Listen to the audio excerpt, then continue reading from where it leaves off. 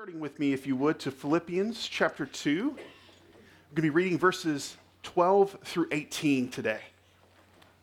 It's Philippians chapter 2, verses 12 through 18.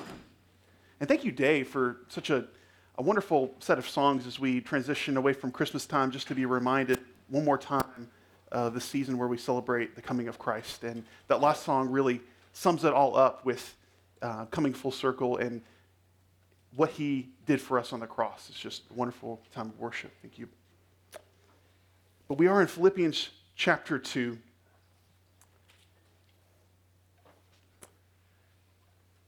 God's word for us this morning, beginning in verse 12, tells us, "Therefore, my beloved, as you have always obeyed, so now, not only as in my presence, but much more in my absence, work out your own salvation with fear and trembling. For it is God who works in you, both to will and to work for his good pleasure. Do all things without grumbling or questioning, that you may be blameless and innocent, children of God, without blemish, in the midst of a crooked and twisted generation, among whom you shine as lights in the world, holding fast to the word of life, so that in the day of Christ I may be proud that I did not run in vain or labor in vain. Even if I am to be poured out as a drink offering upon the sacrificial offering of your faith, I am glad and rejoice with you all. Likewise, you also should be glad and rejoice with me." Pray with me as we ask God to bless this time. Thank you, Lord, that we can come before you as we come together as brothers and sisters in Christ, Lord, with the joy that flows from your grace through Christ. Lord, we lift high your name, the name of Jesus, who sits at the right hand of the Father because of his victory over death and the power of his blood to save the soul. Lord, we ask you to bless this time, and we ask that you might make us more like our Savior each day, for it's by your supernatural work alone that we are transformed in our minds and our lives. It's in the name of Christ that we pray. Amen. There's something that most of us do before we do anything else in the morning. Most of you probably did this morning. Before you have a prayer time, before you open God's word, before you even say hello to your spouse, most of us do one important thing, and that is to brew a pot of coffee. It's absolutely essential step, right? Now, the rules for making coffee are pretty simple, right? You take, at the most basic level, and it can get very complicated, but if you boil it down to its very most simple idea, you combine ground coffee and clean water, right? And the longer that there is contact between the coffee and the water, the more that the water takes on the characteristics of the coffee. The aroma, the flavor are imparted to something that was otherwise flavorless. And when you're finished, the water has been so completely changed that it's, by its contact with the coffee, that it's actually called by a different name. The water that was at first only in contact with the coffee is now called by the name of coffee because its identity has been transformed. You see, when we are in contact with the Lord, we ought to take on his flavor, as our hearts and our minds are supernaturally transformed to become more like the God that we serve. As Christ followers, we are Christians. We are called by the name of the one who has saved us, with the one who has transformed us. And as we examine our passage from Philippians chapter 2 today, we're going to explore the importance of becoming more like our Savior. And we're going to find that because Christ's obedience brought glory to God and salvation to the guilty, we must proclaim this truth through a life of obedience.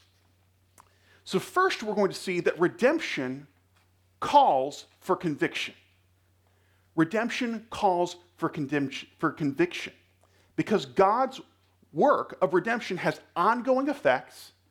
A follower of Christ must be moved by God's power to live for God's glory. We must be moved by God's power to live for God's glory. So let's take a look at the text here. Now, the first word that we encounter in verse 12 tells us that before we move any further, we need to take a step back. What's that first word? What says, therefore, my beloved? Therefore tells us to look at what previously happened so that we can understand the context of what Paul is trying to say here.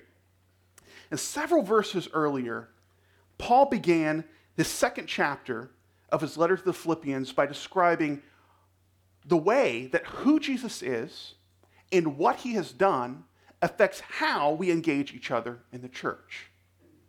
How who Jesus is and what he's done affects how we engage each other in the church. And he says, if you're to look back at the beginning of this chapter, in the preceding chapter, the end of the preceding chapter, he says that the church can be of one mind.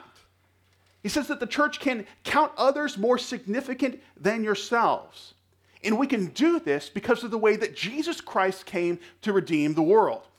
Fully God and fully man, having lived a perfect life of obedience and submitting himself even unto death as the perfect sacrifice for sin. And because Christ has done this, it says that God has highly exalted him and bestowed on him the name that is above every name. With this in mind, Paul addresses the Philippians, and he says in verse 12, therefore, my beloved, as you have always obeyed, so now, not only as in my presence, but much more in my absence, work out your own salvation with fear and trembling. Now, what's clear in this passage is that Paul is commissioning the Philippians here. He's commissioning them to continue in obedience that persists even when he is not present. What demands our focus is fleshing out what this obedience consists of. What does it actually look like to be obedient in the way that Paul is calling these people to be obedient? And what brings it about in the life of the Philippians, and what brings it about in the life of the church today? As one who had been the instrument that God had used at Philippi, in starting the church actually at Philippi, Paul is speaking to them from a distance. Now, he's not able to personally observe their actions. And so he's calling them to confirm their steadfast love to God by being consistently obedient, especially since he can't be there to hold them personally accountable. But more than a limitation of Paul's physical presence here, we see that this is Paul calling them to understand that their obedience is not primarily directed to him, it's actually to be aimed at Christ. And what does this obedience look like? Well, it says, work out your own salvation with fear and trembling. What do those words conjure up in your mind? You see, those words have been very troubling for many people throughout the ages. What does it mean to work out your own salvation with fear and trembling? And how can these be the words that are coming from the lips of Paul when he wrote in Ephesians chapter 2, verses 8 through 9, for by grace you have been saved through faith.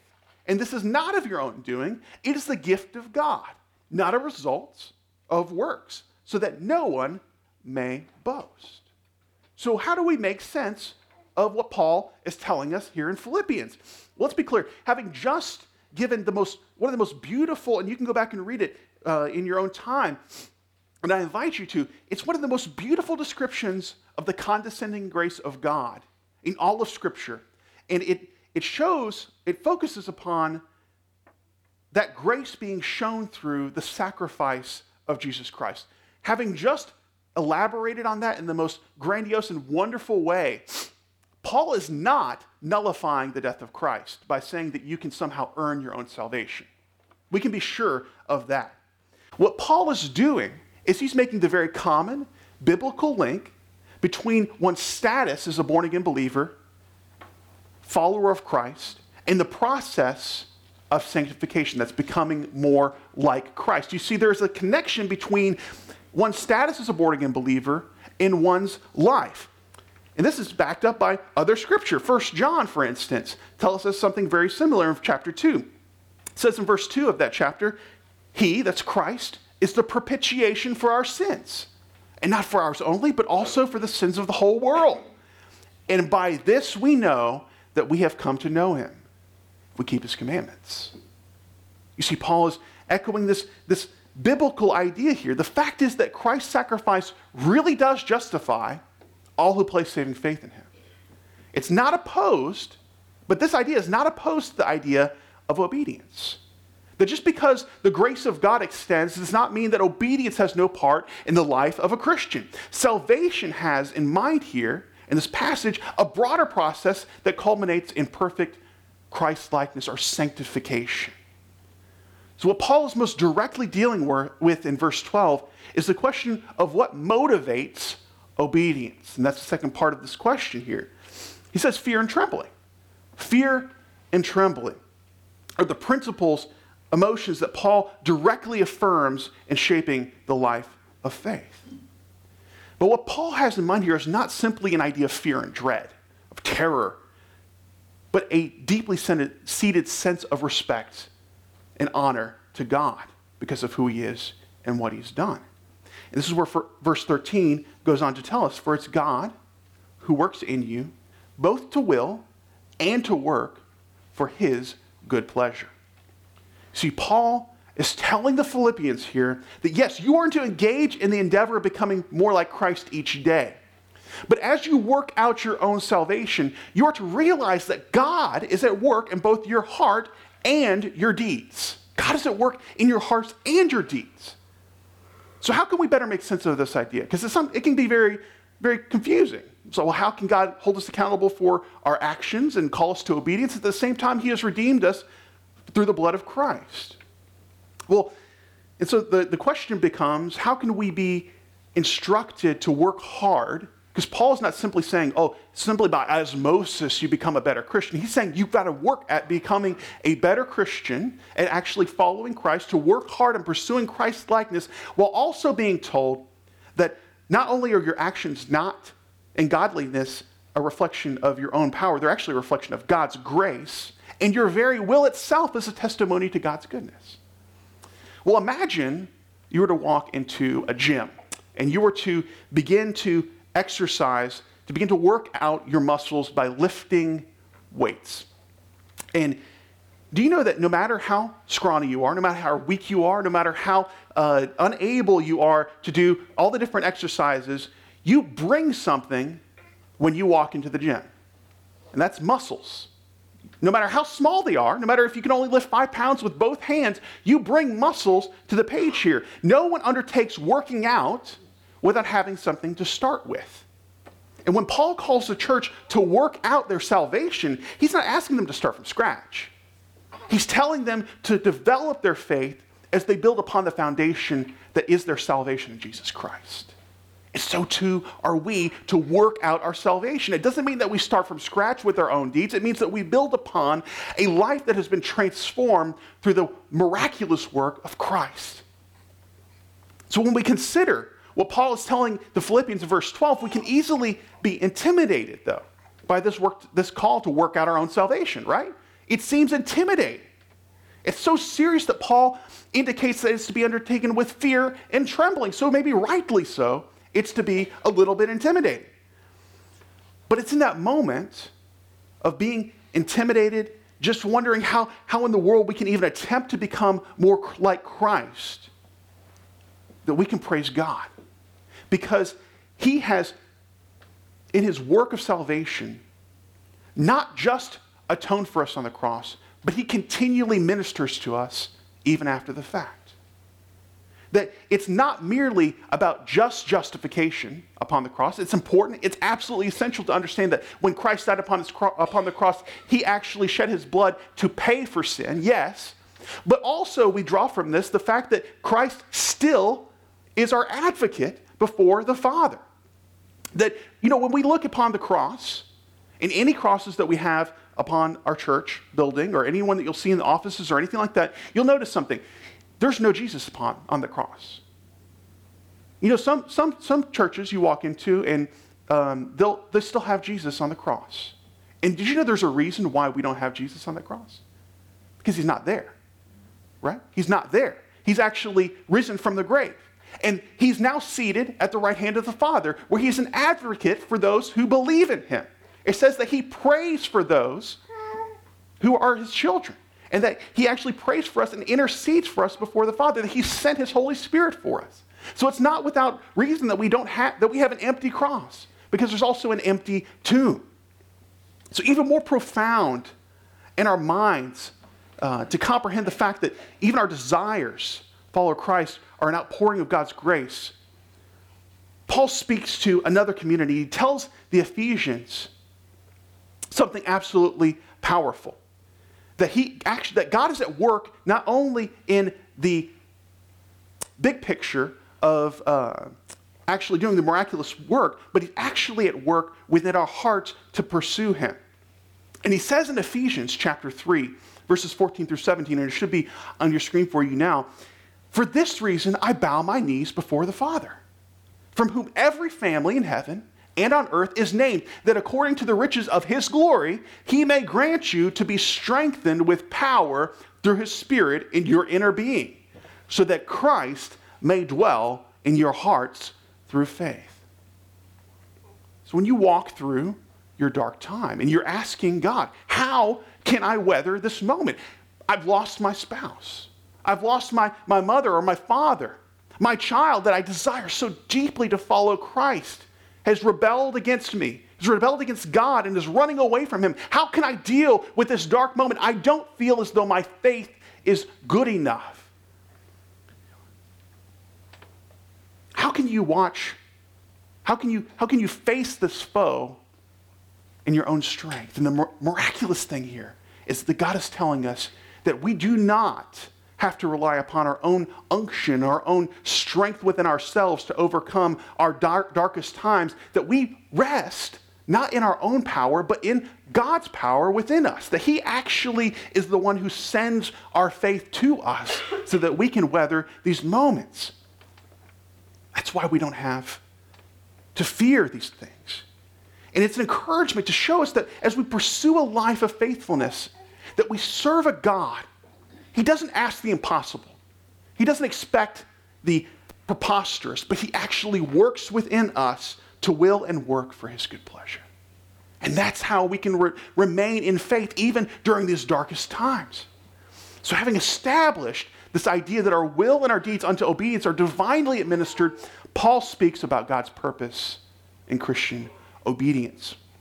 And by this we see that redemption, not only does redemption call us to conviction, but redemption commands a contrast.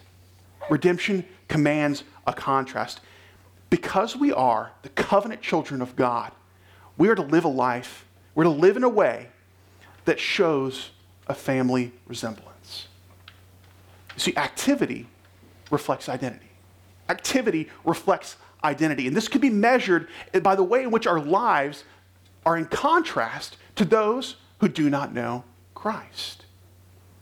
Having charged the Philippians with the responsibility of remaining faithful and establishing the supernatural means by which God works within his people to accomplish sanctification, Paul shifts his focus slightly and he provides a warning that's paired with a commissioning.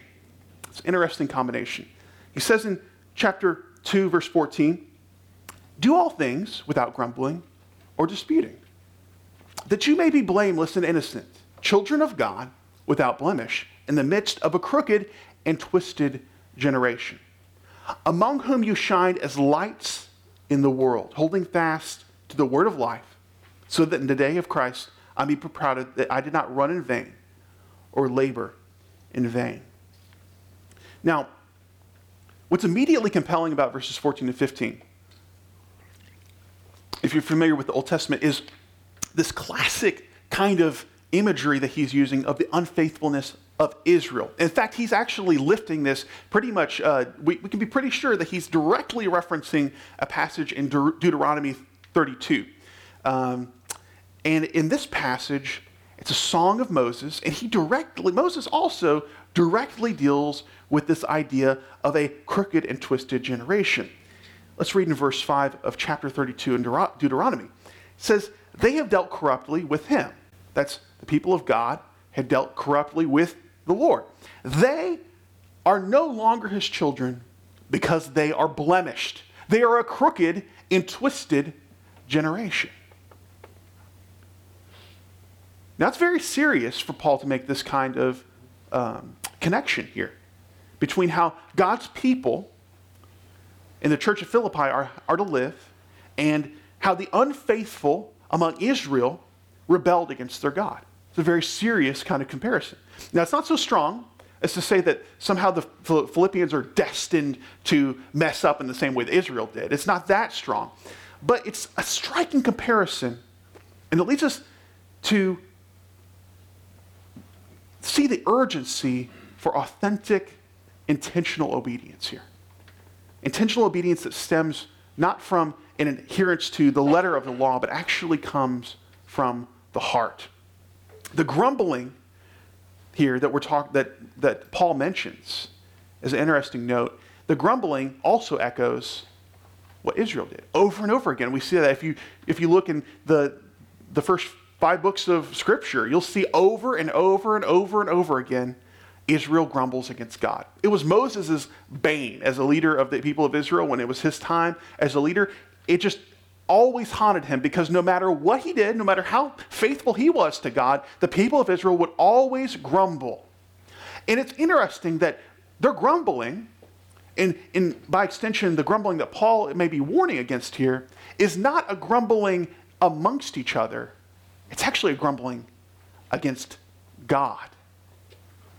And I think that we have a tendency, not so much, we do have a tendency to grumble among each other, just as a natural fallen human being, but we often have this tendency to, when we encounter hardships, to grumble against the Lord.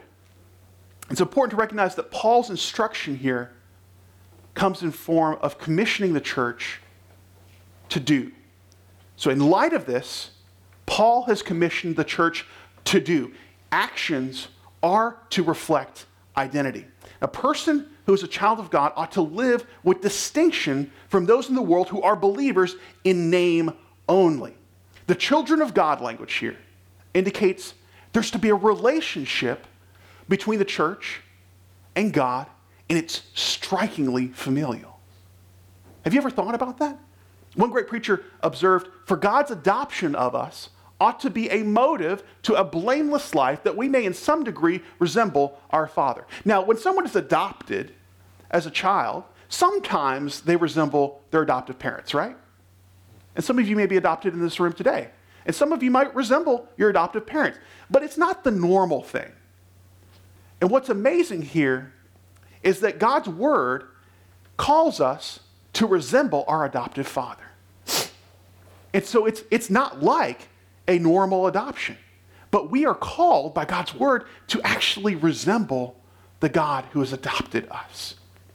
And the final part of this commissioning emphasizes the personal connection that Paul has to these Philippians. Verse 16 states that he wants the church to be holding fast to the word of life, so that in the day of Christ, I may be proud that I did not run in vain or labor in vain.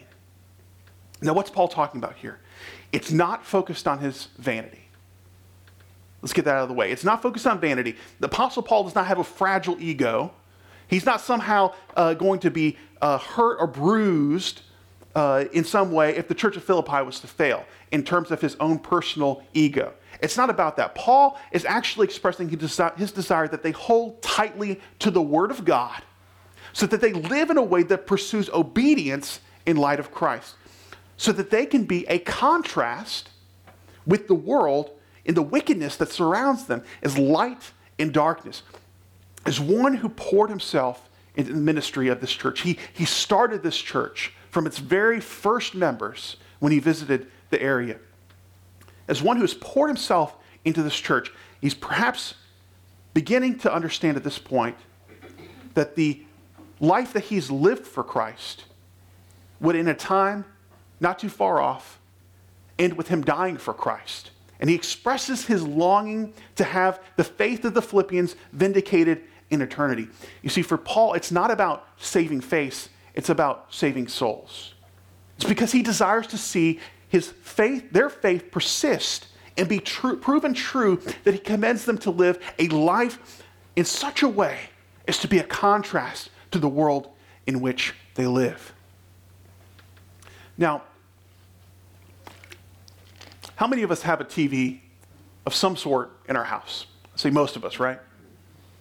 It might be small, it might be big, it might be new or old, but most of us have some sort of TV. I remember when I was a kid, we had a CRT TV, and it was, weighed 250 pounds, and it was huge and massive, but I thought it was great when I was a kid. And then, time for technology upgrades, and we got a thinner and lighter and nicer HD LCD TV, and I thought that was just so clear, it was amazing. It's fantastic. But as you might expect, technology keeps on getting better and better, and now they have something called an OLED TV. And maybe you have one of these, maybe you've seen one in the store, but I remember the first time I saw one of these TVs. And I just had to stop and observe because of how it presented everything so vividly, so clearly, so with so much impact to it. And if you've ever seen one in store or you have one, you'll know exactly what I'm talking about. And if you haven't seen one, next time you go into the store, take a look for one. But if you see that and you see all this impact that it brings, it turns out that there's actually one reason why it's so amazing. Because it does one thing absolutely perfect, and that's contrast.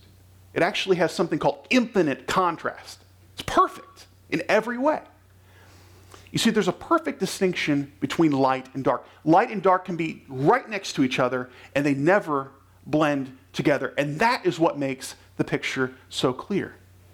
And Paul is calling the church to live a life that exhibits a startling contrast between the light and the dark that surrounds us in the world. It's for our purity, yes, but it's also to show the world a vivid image of what it is to be a child of God that can only be seen. It can only be seen when there is contrast between the Christian and the non-Christian. That is what brings this vivid picture into focus. If we want to live our lives to be compelling in faithfulness to the Lord, that those who are of the world stop and take note, we need to have powerful contrast with the world around us. And so the question I ask is, if you were to be honest with yourself, how much does your life contrast with the world around you? Is it fuzzy? Is it lacking in distinction? And if you were to hold your life up to your neighbor who does not know the Lord, to your coworker who does not know the Lord, to your brother or your relatives who do not know the Lord, would there be a difference? Because the Bible says, yes, there should be. There must be. Because we're called to have a life that is different. And I don't just mean being here this morning, because that's the easy part in a lot of ways. How our contrast shows is in the way that we interact day to day. Interact in the times that are not the easy times, but the most difficult times. How we react when we're disappointed. How we react when we're angered. It shows the world around us, the contrast that exists because of what is within us. And that's the Holy Spirit. So reflecting on this purpose-filled vision for Christian obedience, we can actually explore the joy that Paul talks about here. And it's understood in the context of faith. So not only does redemption call for conviction, and redemption command contrast, but redemption actually imparts an inner joy. Redemption imparts an inner joy. Having received a hope that is eternal, our hearts should be filled with a joy that's eternal. Now, the seriousness and the intensity of Paul's instruction to the Philippians gives way here to a candid, invulnerable moment for Paul as he marries joy with humility. And it's important for us to notice the combination of those two, joy and humility. It says in verse 17, even if I am poured out as a drink offering upon sacrificial offering of your faith, I am glad and rejoice with you all. So what is Paul talking about here? Well, he's talking about this drink offering. Well, Paul's invoking this Old Testament language, this language of temple sacrifice. Specifically, he describes the way that a sacrificial offering that involved the shedding of blood would be followed by a drink offering that consisted of wine being poured on or in front of the animal which was being burned. And as the wine was poured out onto this burning sacrifice, this burning offering, it would be vaporized. And this is symbol of worship rising to God as the steam rose off the sacrificial fire. So being poured over the sacrifice of faith presented in the life of Philippians, Paul says he counts it joy to be even the steam from the wine, utterly consumed, utterly spent, but rising as a sweet fragrance in the nostrils of God. You know, each week it seems like there's a new scandal that breaks out in Hollywood or in politics, where we see a new figure that's accused of misconduct, right? You can hardly turn on the news these days without seeing a new person come to light or be accused. And many of these people who are wrapped up in these scandals are now borderline elderly, right? They are now answering for decades, sometimes decades of evil actions. And as each person who was once respected is exposed and their image of success fails, you can see the way that selfishness leads to a wasted life of sorrow. And this is a photo negative of the Apostle Paul. He was not living for himself. He lived as one who was not his own. He was content to be poured out for God's glory. And through his meaningful life filled with eternal purpose, Paul is able to live with a joyful heart. What a contrast to the world in which we live. Even as he was involved in starting countless churches, he wrote the most books in the New Testament, or of any single author in the Bible. Paul did not fall into the error of thinking that everything centered around him. In fact, he delighted to be consumed for God's glory. In Romans, the Apostle Paul writes, "I appeal to you, therefore, brothers, by the mercies of God, to present your bodies as living sacrifices, holy and acceptable to God, which is your spiritual worship." When you define yourself as a worshiper of God, when you consider that is to be core of who you are, living your life as a sacrifice for God is something that you too can count as joy. In Philippians 2 verse 18 tells us, likewise, you also should be glad and rejoice with me. The world's promise of meaning and selfish living is a lie. The world's promise of meaning and fulfillment in selfish living is a lie. You know, we live in a world where there's a three-letter phrase that's going around, and it's popular probably in people who are younger than me, but it's three words, rather, and it characterizes a philosophy on life, and it's you do you. You do you, right? Now, that's fine if you're painting your walls. Because what does it mean? Well, you be true to yourself, and that is how you find fulfillment. And they can be fulfilled in their way because they're true to themselves. We live in a city where there is a multi-billion-dollar corporation that tells you to always let your conscience be your guide. Where you're told that if you follow your heart, that your dreams will come true.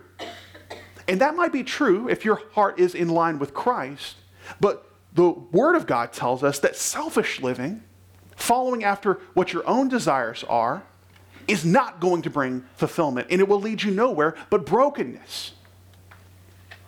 So you do you will only lead you to brokenness.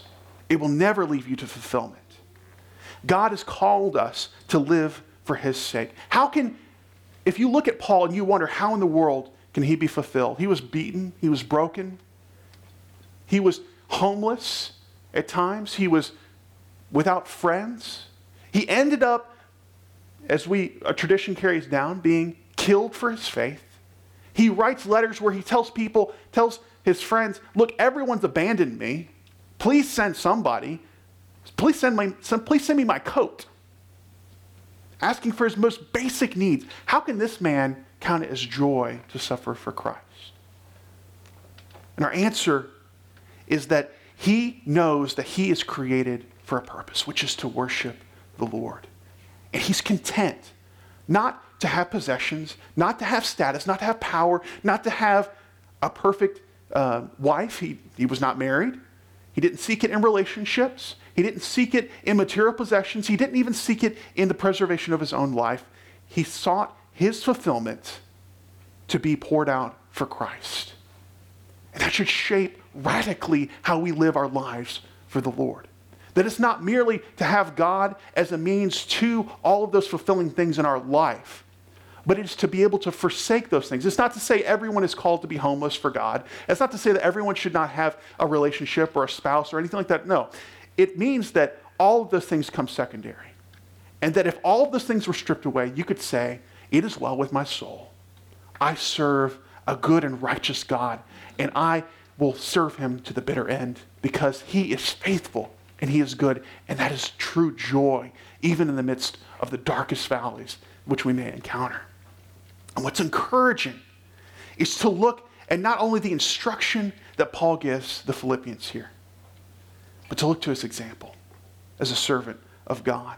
He's instructing the Philippians to live a life that's saturated with obedience, and it flows from God's work within. Paul is an example in his life. It shines into the darkness of a world obsessed with self-pleasure, it's obsessed with vanity, and all of these things in this darkness in this world. And he encourages us to be at contrast in the obedience that flows from a life that has been changed by faith in Christ. It's a repentance from sin and a turning to faith in Christ. And if you have not done that, then all of this does not make sense. The idea that redemption calls you to conviction, to live with conviction, is a strange idea if you do not know Christ. The idea that redemption commands a contrast with the world is at odds with how we perceive ourselves if we do not know Christ. And the idea that redemption can impart inner joy is something that's utterly foreign to us if we do not know Christ. So the call today is that if you desire to seek a life of fulfillment that is not in selfishness, that is not in the things of this world, that you seek inner joy, that you would turn to Christ. That redemption would lead you to conviction and to a life of contrast with this world. That can only happen as a result of God coming and living within you in the Holy Spirit. So it's an obedience that bears fruit within the heart. It's a testimony of the words of Christ. He tells us, for whoever would save his life will lose it. Whoever loses his life for my sake will find it. Let's pray.